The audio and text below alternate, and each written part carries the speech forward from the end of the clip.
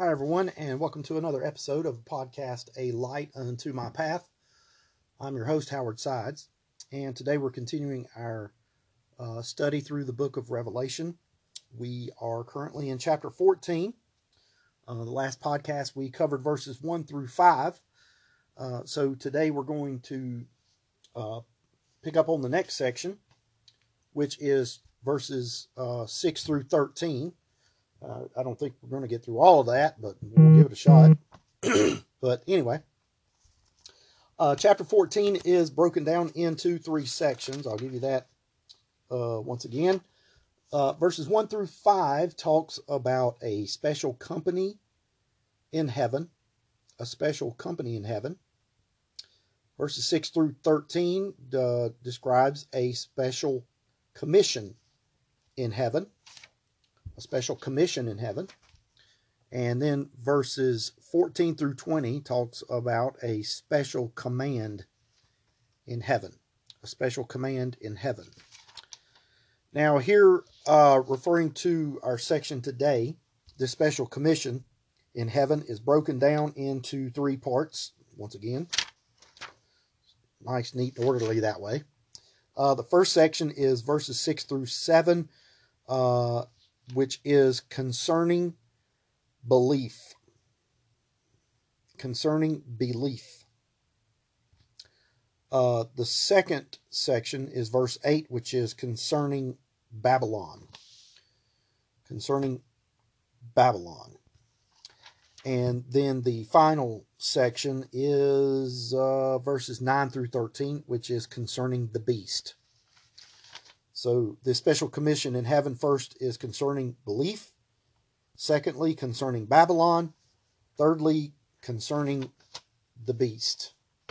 All right, so let's read. I'm sure we're not going to get any further than that. Let's read verses 6 and 7.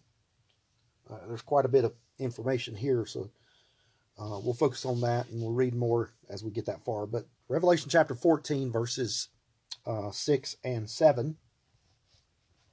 It says, "And I saw another angel fly in the midst of heaven, having the everlasting gospel to preach unto them that dwell on the earth, and to every nation, and kindred, and tongue, and people, saying with a loud voice, Fear God, and give glory to him, for the hour of his judgment is come, and worship him that made heaven, and earth, and the sea, and the fountains of waters."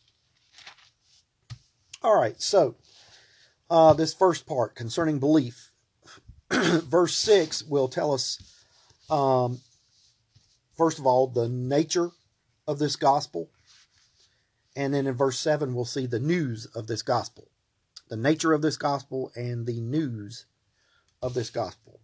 So the first thing we'll notice about the nature of this gospel is that it's eternal in significance. Eternal in significance. Second thing we'll note about it is that it's universal in scope.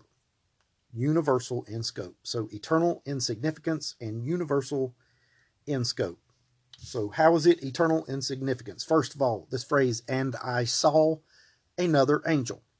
Now the use of an angel here to preach shows definitive proof that this is a different dispensation period than that of the church age. You said what? All right. In Old Testament days, prophets and angels were used for the giving of the law. Galatians chapter 3, verse 19 describes that. "Wherefore then serveth the law? It was added because of transgressions, till the seed should come to whom the promise was made, and it was ordained by angels in the hand of a mediator." Now basically, what does that verse say? Why do we follow a law? Well, it was because of the sins that we committed. And it would be continual that we'd have to follow that law until the seed, the promised seed, which was Jesus Christ, should come to whom the promise was made. And that would be where he had to shed his blood to pay for those sins, so that we had a way other than following the law perfectly. And mind you, you cannot follow the law perfectly. Most of the law is written in the book of Leviticus, Read that, and then you come and let me know that you followed it perfectly. Yeah, right. Nobody can. And that's the point of it, is that God was showing man that even at our best effort, we still fall short of the glory of God. That's what Paul meant when he said, for all come short. For all means everybody. No one can get to heaven without Jesus Christ. That shedding of his perfect blood is the only way. So in the Old Testament days, it's saying there that prophets and angels brought the word. Now in the church age, angels cannot proclaim the gospel because they know nothing about it. The angels have no way of knowing anything about what they can't understand it. All right. 1 Peter chapter 1 talks about it a little bit in verses 10 through 12. It says, of which salvation the prophets have inquired and searched diligently, who prophesied of the grace that should come unto you, searching what or what manner of time the Spirit of Christ which was in them did signify, when it testified beforehand the sufferings of Christ and the glory that should follow, unto whom it was revealed that not unto themselves, but unto us they did minister the things which are now reported unto you by them that have preached the gospel unto you with the Holy Ghost sent down from heaven, which things the angels desire to look into. That clearly is telling us that even in the Old Testament days, when the prophets gave these visions of the things to come, about the things that would happen in the church age and the coming of a Savior and all that, a lot of times they couldn't understand it, what they were prophesying. It was not their words, it was God's words. So they were just the vessel, and having been the vessel did not mean that they understood what they were saying.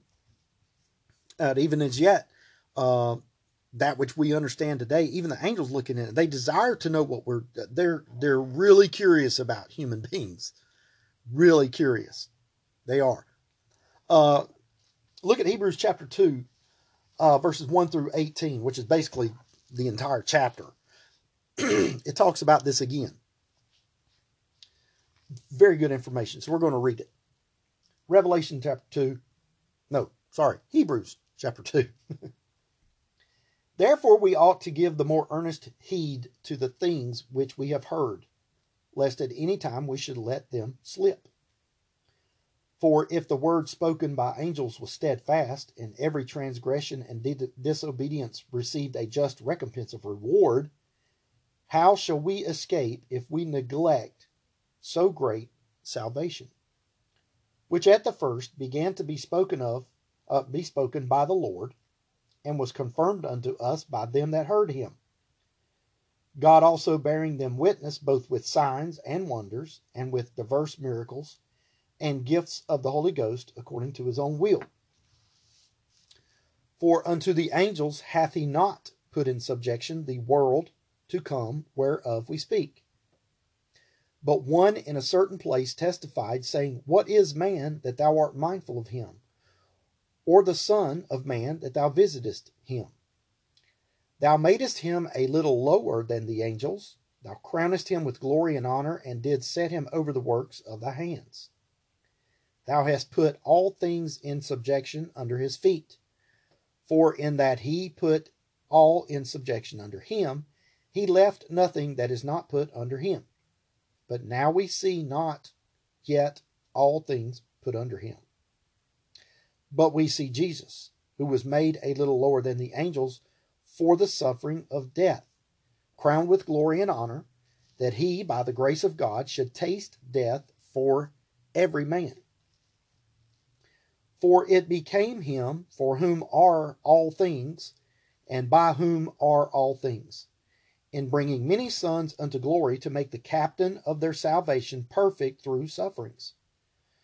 For both he that sacrificeth and they who are sacrificed are all of one, for which cause he is not ashamed to call them brethren, saying, I will declare thy name unto my brethren, in the midst of the church will I sing praise unto thee.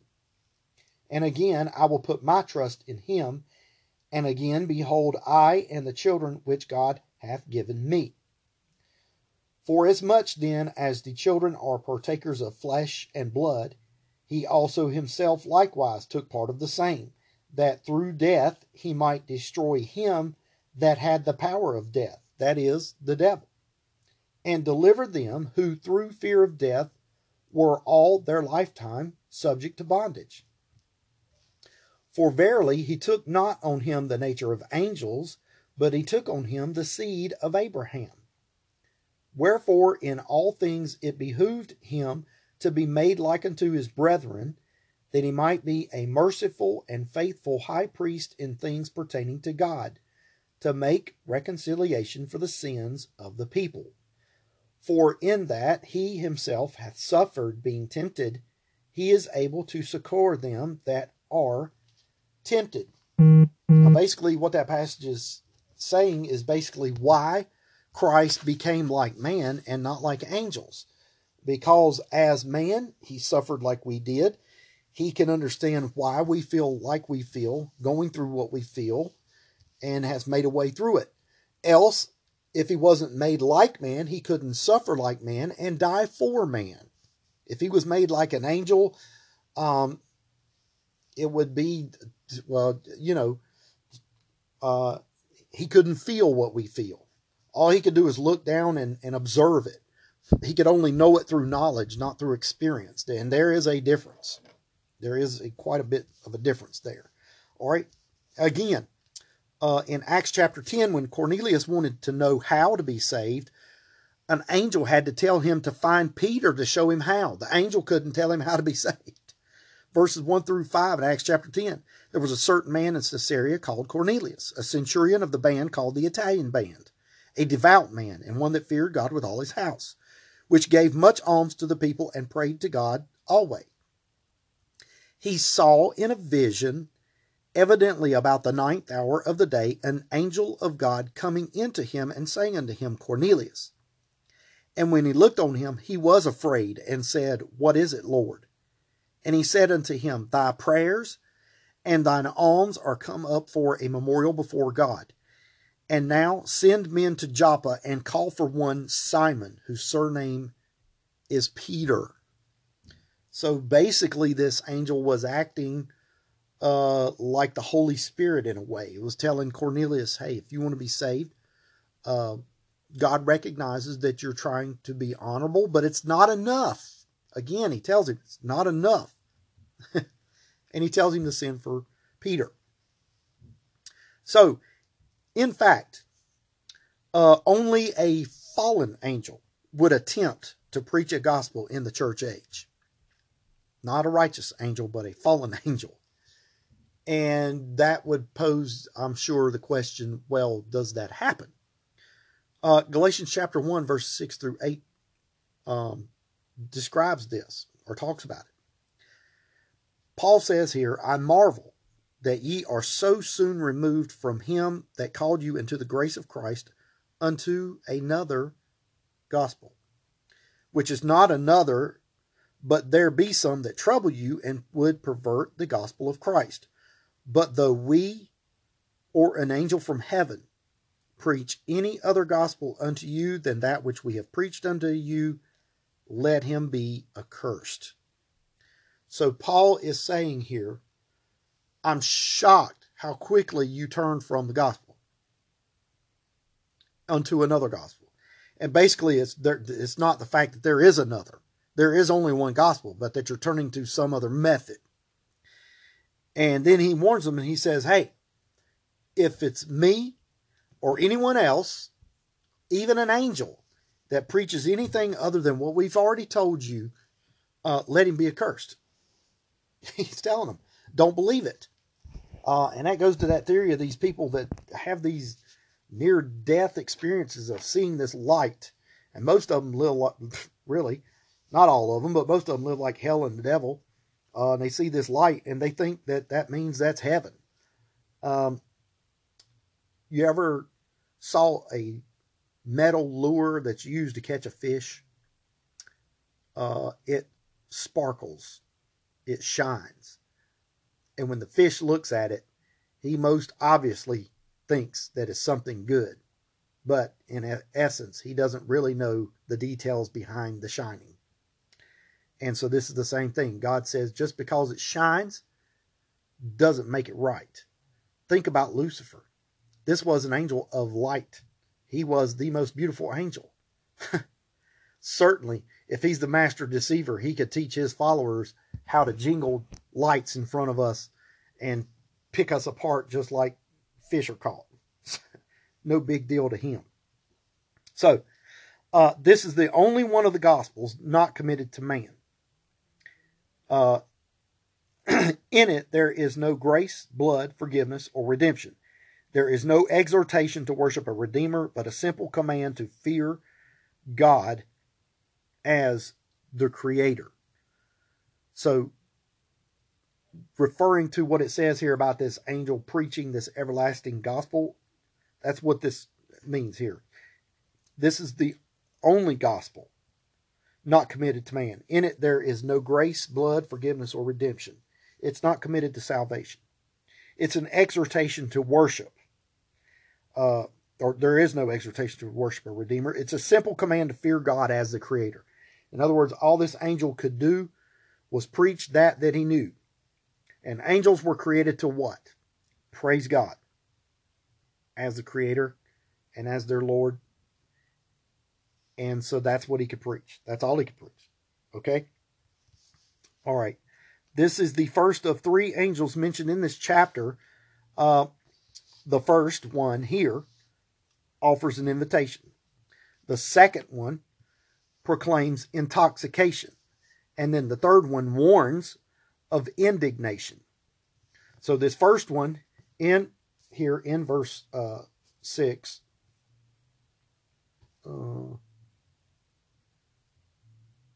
Yes. I'd get my notes right. In offering an invitation in that phrase, to preach unto them that dwell on the earth. And that's what it meant there about this is the only gospel not committed to man, in that there's no grace, blood, forgiveness, or redemption. Now remember, we're in the tribulation period. There is a message of salvation. Obviously, that would be the message that the 144,000 are preaching. But we're going here to something different, something totally different. This is an angel having an everlasting gospel to preach unto them that dwell on the earth. This is a message to just simply fear God as the Creator. That's all he's doing. This second one that proclaims intoxication is later on in verse 8, where it says, because she made all nations drink of the wine of the wrath of her fornication. And this is talking about what the harlot has done. And then the third one is a warning of indignation in verse 9. The same shall drink of the wine of the wrath of God. And we'll get into that detail a little bit more when we get to that point. But I just want to draw out to you that there were 3 angels in this chapter who are, quote unquote, preaching, as it were. But this is what it is. It's not the kind of preaching we hear today. All right. The next phrase here, it says, fly in the midst. Angel to fly in the midst of heaven. Now, flying indicates swiftness, suddenness, and rapidity. Something very quick. This indicates at once the urgency to get the message out and the quickness that the response must also be. There can be no hesitation. Galatians chapter 6, 1 and 2 says, we then, as workers together with him, beseech you also that ye receive not the grace of God in vain. For he saith, I have heard thee in a time accepted, and in the day of salvation have I succored thee. Behold, now is the accepted time. Behold, now is the day of salvation. We're never promised a tomorrow. So, continually through our life, the present is the day of salvation. We don't know when the end is. So we must act immediately. The phrase midst of heaven indicates through the air. This requires no stretch of the imagination, as satellites give us all instant contact with any point on the globe, that there's going to be some method that this angel spreads this message around the entire globe. Everyone's going to hear it. Now, does that mean he's going to use satellites? listen, with all of the stuff that we've seen happening in the seals and all of this, these asteroids and Earth blowing up and earthquakes and all that, I'm not so sure that much technology is going to be left in place. We are told several times in the book of Revelation that there's an angel with a loud voice. Define loud for me. Is that something that you can clearly hear? Is that something that's going to blow your eardrums? Is that something that's heard all the way around the world? However it is, this angel has the capacity to get it out there. Whatever method it may be, we're just not told. Okay, our next phrase, having the everlasting gospel. Having here is the Greek word echo. E-C-H-O, just like we spell it, echo. And in the Greek, that word means to hold, as in possession, ability, relation, or condition. Now, as it refers to possession, John 14:6 talks about that. Jesus saith unto him, I am the way, the truth, and the life. No man cometh unto the Father but by me. Now, there's several ways in that verse that Christ proves to us that he is the only way and that there is not another way. He says, I am the way, not a way, or some way, or part of the way. He says, I am the way, the truth, and the life. And then if that's not clear enough, he goes on and adds, no man cometh unto the Father but by me. How can you not understand that? That's simple. No man's getting to God unless you come through me. Well, I want to try that. No man cometh unto the Father unless you come through me. Well, if I do this, no man cometh unto the Father but by me. How much clearer can you make that? And yet people just refuse to accept it, refuse to believe it. The second part of that, the ability. John chapter 6 and verse 37. All that the Father giveth me shall come to me, and him that cometh to me I will in no wise cast out. That's the authority that Christ has to save us. He has the ability of the everlasting gospel. And then that third part, relation or condition, is talked about in John chapter 16, verse 33. These things I have spoken unto you, that in me ye might have peace. In the world ye shall have tribulation, but be of good cheer. I have overcome the world. The word echo reminds us what we are to do with this gospel. Acts chapter 1 and verse 8, but ye shall receive power. After that, the Holy Ghost is come upon you, and ye shall be witnesses, echoes, unto me, both in Jerusalem and in all Judea and in Samaria, yeah, even the places you hate, and in the people you hate, and unto the uttermost part of the earth. So that's what we're supposed to, having the everlasting gospel. And the word that we translate having from is the word echo. And that's exactly what we're supposed to do with this everlasting gospel. And in referring to that phrase, everlasting gospel, this is an ancient truth. It is not some new message. And that seems to be the thing today. Everybody's looking for something new. Everybody's wanting to try something different. Listen, John Trapp tells the story of a Christian gentleman who met a Catholic on the street, who pompously asked the Christian, where was your religion before Luther?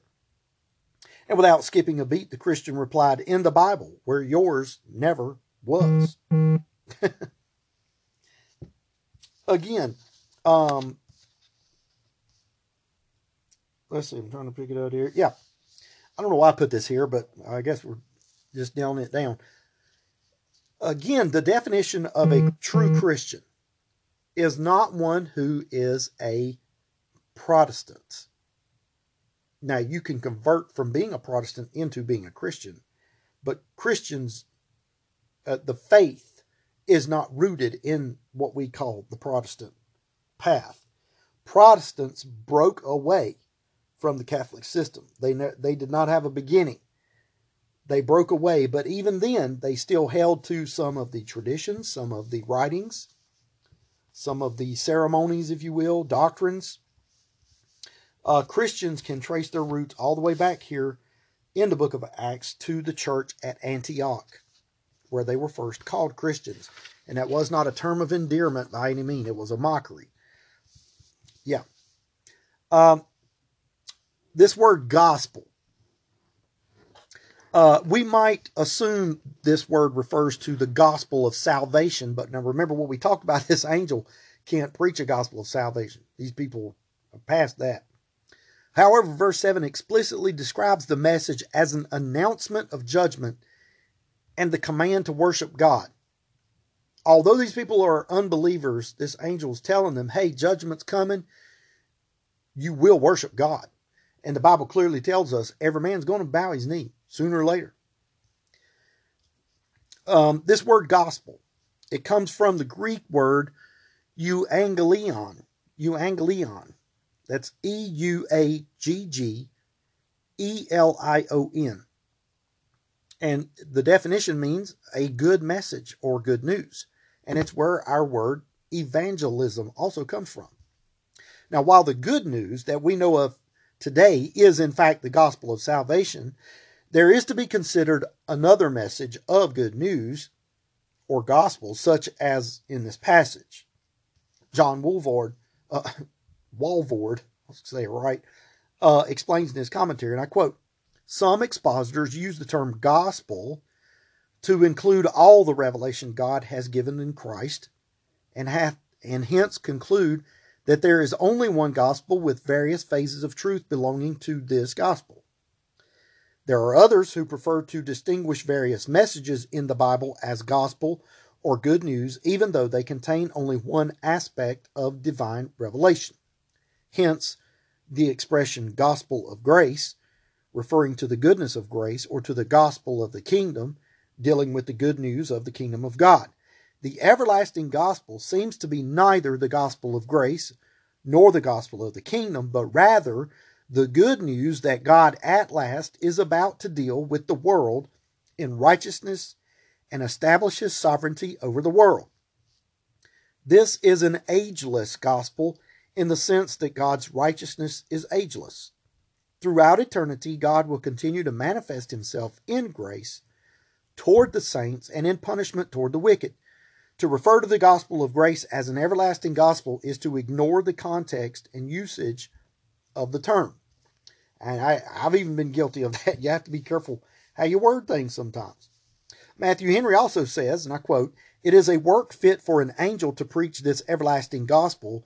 Such is the dignity and such is the difficulty of that work.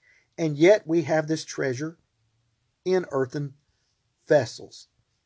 End quote. Now, what Matthew Henry is saying that it makes sense that an angel would be asked to preach in the sense of what we think of as glory and holy. Angels are created beings. They don't face the difficulties we do, so it makes sense that they would have the message. But God did not use angels to bring us the message in preaching. He used ourselves. So what an honor it is when we have the ability and the authority, the calling to preach. It's something special. Galatians 1, 6 through 9. I marvel that ye are so soon removed from him that called you into the grace of Christ into another gospel, which is not another. But there be some that trouble you, and would pervert the gospel of Christ. But though we or an angel from heaven preach any other gospel unto you than that which we have preached unto you, let him be accursed. And in the next verse 9, he says, as we said before, so say I now again. And he said, if you didn't get it the first time, let me repeat it. He says, if any man preach any other gospel unto you than that ye have received, let him be accursed. If you don't think that having another version of the Bible is that big of a deal, you read that verse as it is clearly spelled out and explain to me how it's okay.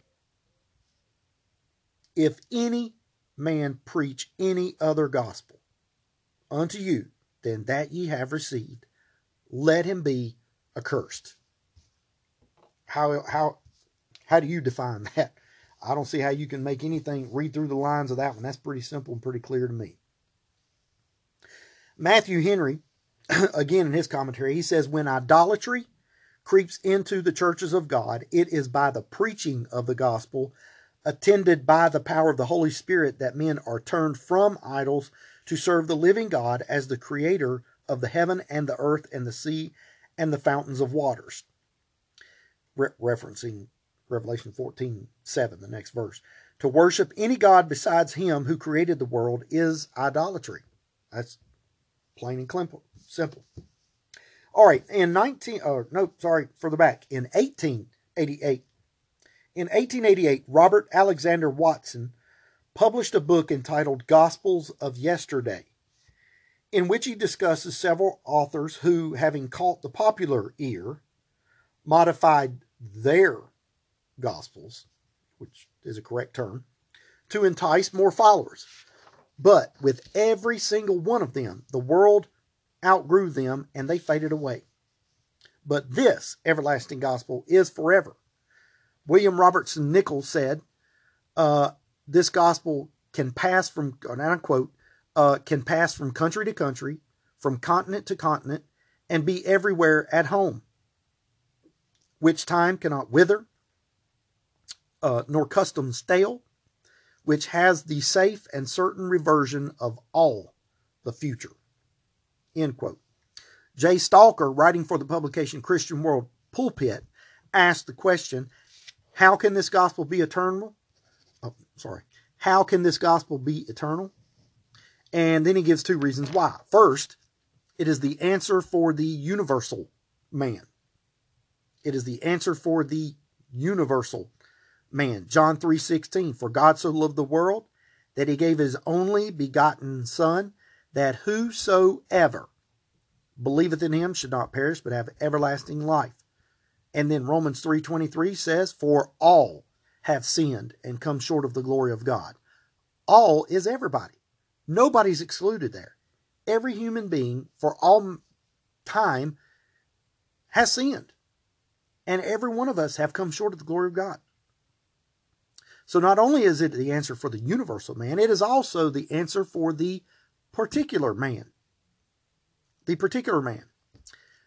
And Stalker answers that question by saying, and I quote, the gospel has a message for the difference in each specimen of human nature, and for each quarter of the globe and each age of the world, as well as for that which is common to all. God has a special message for every age. His gospel has a word in season for every condition of life, for the child and the young man in his prime, and for old age, a word for the multitude and a word for the few. The Chinese, when they accept the gospel, will find secrets in it which the British have never discovered. The 20th century will discover phases of the Christian life which are lacking to the 19th. We have not exhausted Christ, and we have not exhausted the gospel of Christ. End quote.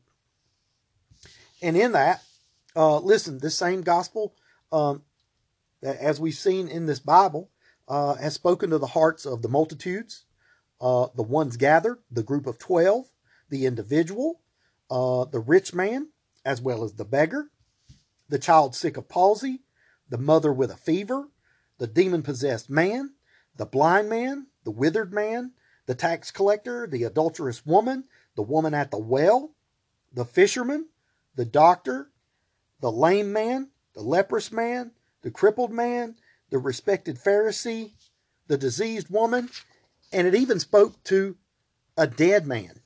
Yeah, even a dead man. Of course, that's symbolically or spiritually and physically. Remember, Lazarus come forth, raised him from the dead. But spiritually, it speaks to us because we are all spiritually dead. Romans 6:1-11, it says, what shall we say then? Shall we continue in sin that grace may abound? God forbid. How shall we that are dead to sin live any longer therein? Know ye not that so many of us, as were baptized into Jesus Christ, were baptized into his death?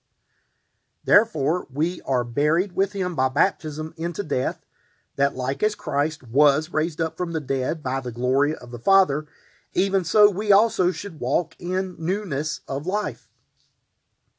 For if we have been planted together in the likeness of his death, we shall be also in the likeness of his resurrection.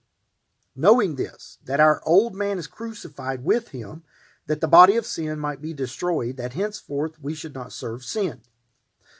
For he that is dead is freed from sin. Now if we be dead with Christ, we believe that we shall also live with him, knowing that Christ, being raised from the dead, dieth no more, death hath no more dominion over him. For in that he died unto sin once, but in that he liveth unto God. Likewise reckon ye also yourselves to be dead indeed unto sin, but alive unto God through Jesus Christ our Lord. And then John 3:17, it says, For God sent not his Son into the world to condemn the world, but that the world through him might be saved. All right. So, first point there was that it is, I'm trying to get to my notes here.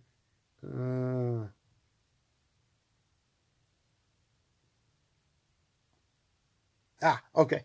Yeah, so concerning belief, we've seen that the nature of this gospel is eternal in significance, the first part of verse 6, and now in the second part of verse 6, we'll see that it's universal in scope.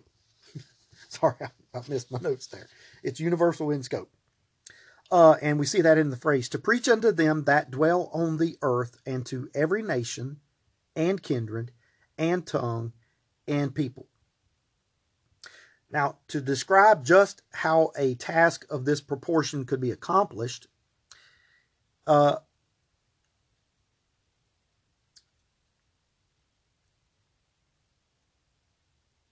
me see.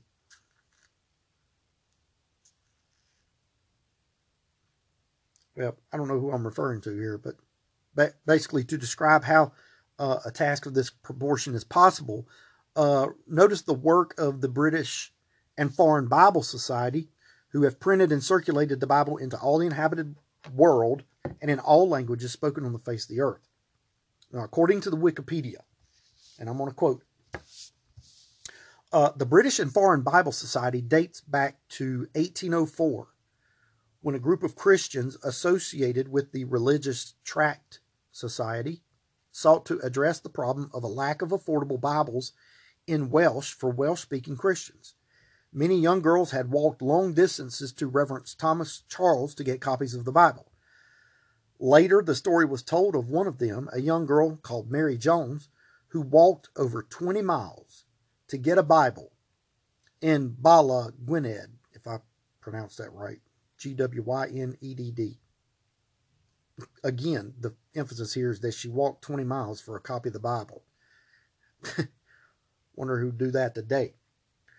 Continuing the quote here. During World War I, the Bible Society distributed more than 9 million copies of the Scripture in over 80 languages to combatants and prisoners of war on all sides of the war. Bible Society managed this despite immense challenges: supply shortages, rising paper costs, paper rationing, submarine blockades, and the sinking of merchant shipping. Even greater than these physical difficulties was the emotional toll. Former colleagues suddenly found themselves fighting on opposing sides. Bible salesmen throughout Europe were conscripted or volunteered into the respective armies. The Bible Society responded to the challenge. They printed New Testaments bound in khaki, stamped with a cross for distribution via the Red Cross among sick and wounded soldiers, sailors, and prisoners of war. On average, between 6,000 and 7,000 volumes were sent out every working day for fighting men, the sick and wounded, the prisoners of war, exiles, and refugees. That's over 4 copies distributed every minute, day, and night for the duration of the war. Translation work never stopped. Between August 1914 and November 1918, Bible Society printed scriptures in 34 new languages and dialects.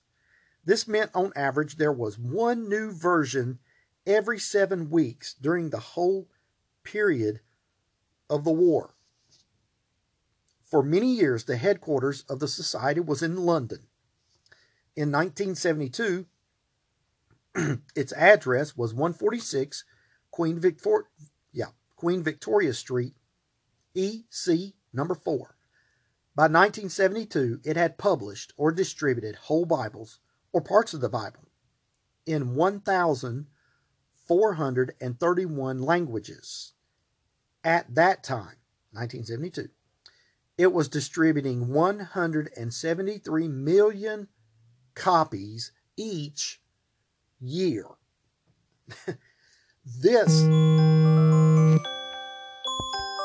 Sorry about that. This is a dedicated group of people here. I mean, you think about that. 4 copies every minute, day and night for the duration of the war. And by 1972, they were distributing 173 million copies every year. Every year. That's crazy. But you know what? When people are determined like that, and they're really committed to it, God always makes a way. You read some of the stories of some of these missionaries, and some of the dangers they faced, some of the tribulations they faced, and yet God held them together. And listen, it's not always about God saving their physical life. That doesn't always happen. But inevitably, some way and somehow, the story is the lives that they affected. God's light was able to shine through these people and led many of these people to the Lord. It's amazing. It really is. It's amazing. Okay, so that covers verse 6, and we'll stop here for this podcast, and we'll pick up verse 7 in our next podcast. Okay, spend a whole section on one verse. That's the way it is. When you go through the book of Revelation, we pull out little nuggets like that. That story of the Bible Society. I'm sure many of you never even heard of that, and that's what I like to do when I'm teaching. Just pull up to the next phrase, park where we're at, and just exhaust it for everything there is in it. Squeeze all the juice out. Maybe something, maybe it affects you in one way and it affects another in another way, but it could be the one thing that you're looking for and needed, and it may, just change your life. Not me, but God's word. That's what it's a living thing. And how can it not affect us that way? It has no choice but to affect us that way. Okay, so we'll stop here again. Thank you for listening. Thank you so much for listening. I can't tell you enough. I'm just glad that I have the ability to do this. I thought about it for many years and finally found a way to do it, and it was through this website, and it's for free. So why would I charge for it when I'm not charged for it, right? So that's the way I look at it. It's just getting the word of God out there. That's what it's about. So thank you once again for listening. God bless you, and I hope you have a great day.